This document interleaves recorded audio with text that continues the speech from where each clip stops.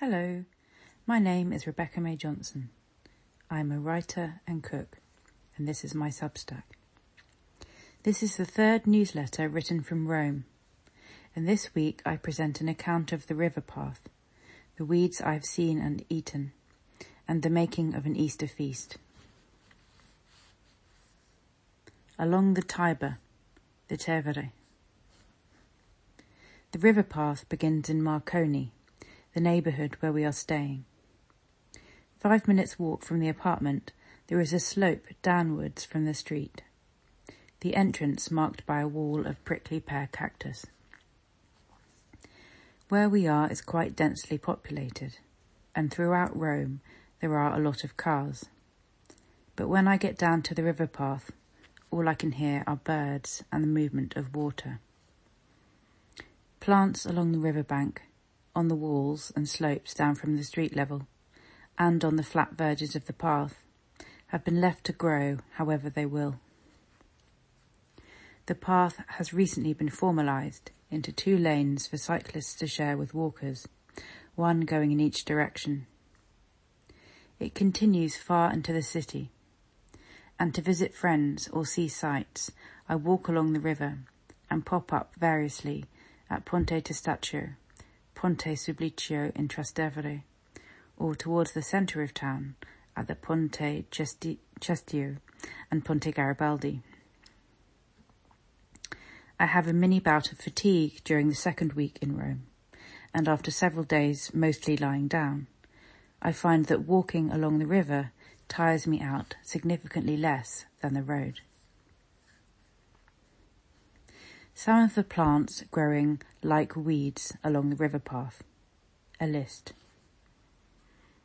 Prickly pear cactus, a wall of it, 8 foot tall at the slope down to the path, like a modernist sculpture. Bamboo down the bank from the road is very tall and dense and pushing against the fences, and some collapsed and fallen over. Where it is growing, other plants do not. Fat hen, which has partly taken on the form of other plants around it, and so looks slightly different to the version on the allotment. Barley. Brambles tumbling down a long section of sloped wall, with cats nestling in it. Jack of the hedge, which I consider picking to make a garlicky pesto. Mallow, chicoria, deadly nightshade, lemon balm, vetch from the pea family, with small purple flowers that I recognise from the green manure mix I grew on the allotment. Red clover, white clover, yellow suckling clover, buttercups, geraniums. Daisy-like pink-tinted Mexican fleabane spout from the joins in brickwork in the tall vertical sections of wall. Ranunculus with yellow flowers grow in clumps. Oat straw with seeds that dangle like earrings. Mustard greens. Rapeseed in clouds of bright yellow flowers. Fennel, a little bulb forming halfway down a dried-out stem on last year's plant. Elderflower, nettles, goosegrass, olive tree. Fig trees everywhere, and one huge tree, branches cascading down the stone wall from the road.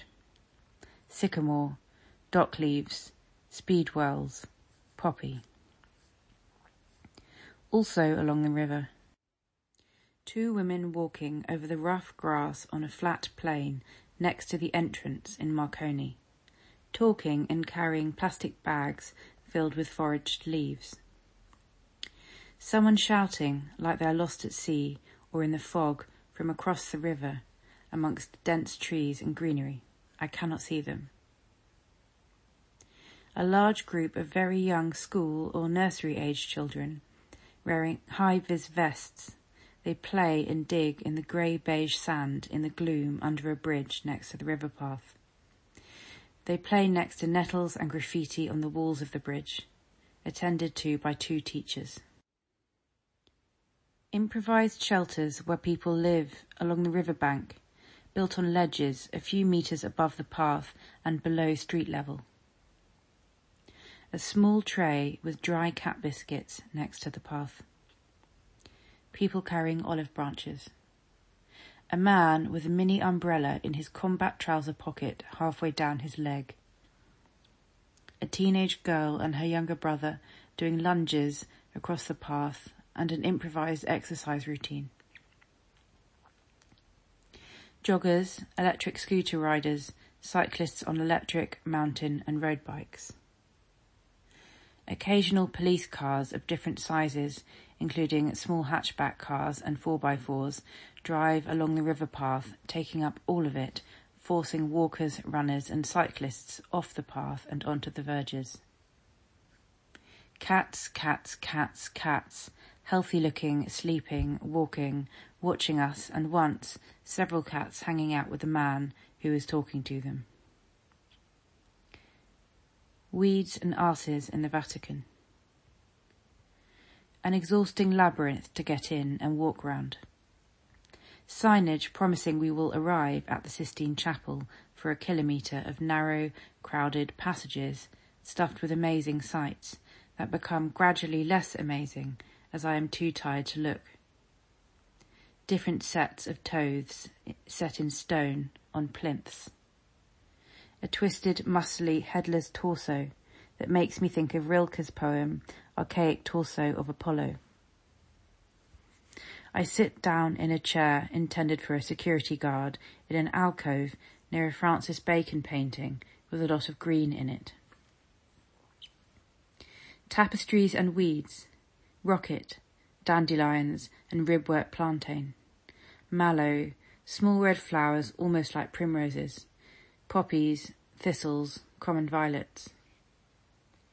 Hands reaching to the earth for support amidst a depiction of conflict and revelation. The chapel itself is a big, glorious fuckfest at the end of walking. The retrospectively painted-on loincloths do nothing to conceal this fact. Arses and arses and arses going upwards to meet God. Afterwards, walk to the Forno di Fiori in the rain, let in just before closing to have zucchini pizza and zucchini flour and anchovy pizza with cokes. We stand up to eat under a flower seller's tent. Piazza Romano. We squeeze in on the last table without a reservation with our friend, who is also called Rebecca. On the antipasti menu at Piazza Romano restaurant are the weeds I have seen around the city. I am so excited.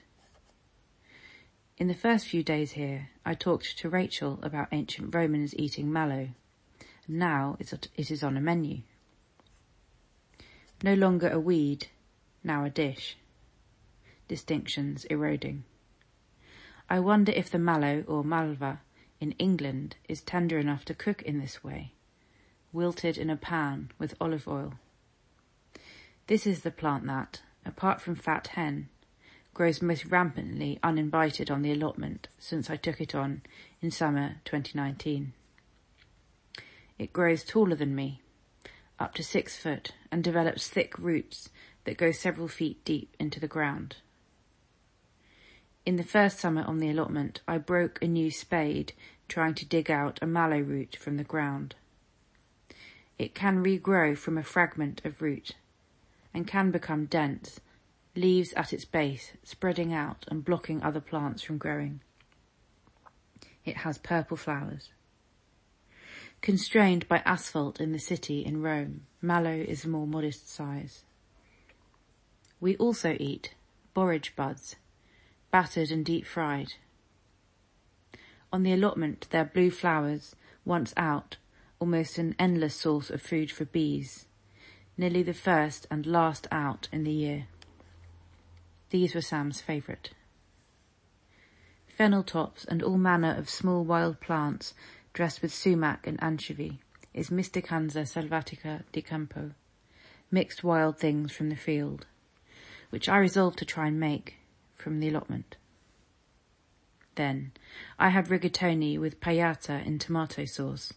Paiata are mild-tasting lamb's intestines in tomato sauce. Traditional Roman dish. Rebecca and Sam both eat rabbit cacciatore, and we share cicoria ripassata on the side, which is twice cooked cicoria, first boiled for quite a long time, then rather than a blanching, then drained, liquid squeezed out, and fried in oil, garlic and chilies. Finally, tiramisu for Rebecca, which is wonderfully custardy, chocolate mousse, and cimbolino biscuits with fennel seeds dipped in what remains of our red wine. There is a table of slightly awkward-looking men in suits on the table next to us. They do not share their dishes, and the restaurant owner is serving them their wine himself. We speculate about what they are, and one of them, we find out later, is the Minister for the Interior. Making an Easter meal, and on making mayonnaise. On Saturday afternoon, I buy a pasteira, a Neapolitan Easter tart with pastry made using lard and filled with ricotta, milk-soaked whole wheat grains, and candied peel. I read somewhere that it should be made by Easter Friday at the latest for the flavour to mature by Sunday. I ask the woman at the pasticceria whether I should refrigerate it, and she replies emphatically, no. When I pick it up in its box, it feels heavy for its size. A tart of substance. We leave our flat in Marconi at 12:45 and walk along the river path with a tart, 2 bottles of wine, and an Avengers-themed Kinder chocolate egg towards Testaccio, where Rachel lives. We arrive, and I give Luca his egg, which contains a toy in the middle, an Avengers Thor figure with a moving hammer, which he assembles, then shows me his collection of Avengers Lego. Sam and I sit at the table and pod peas and broad beans, as we did before, for R to make another vignerola. It's the season. Luca intermittently gets up and sneaks away handfuls of pea pods and sits at Rachel's writing desk in the kitchen, podding and eating peas in a frenzy while playing a game. I ask if he prefers chocolate or peas, and he says, peas. After broad beans and peas, we move on to artichokes, tiny ones for frying whole as a starter, and larger ones to cut up and put in the vignerola.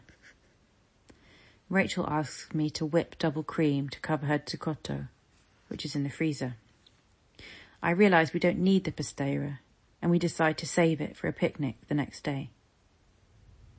I begin whisking and cream sprays everywhere, so Rachel puts her new bright red Tunnocks tea cake apron on me.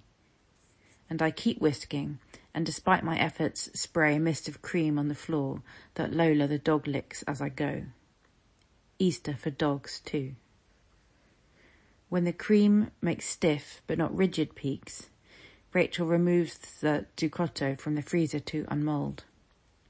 It has a centre of ricotta, cream, candied peel and nuts, encased in a patchwork of sponge cake. The sponge is edged red from dipping each piece into Alkermes liquor. Luca smacks the metal base of the mould and gives a strongly worded encouragement to get it out, then spreads over the cream and dusts with cocoa. To look at, it reminds me of a baked Alaska that my grandmother once made. Rachel asks, would you rather clean chairs or peel potatoes? I clean the chairs, which have a layer of silt on them after winter outside on the large balcony where we will eat. Rachel peels potatoes. I'm making mayonnaise for the roast chickens, standing at the table with a bowl.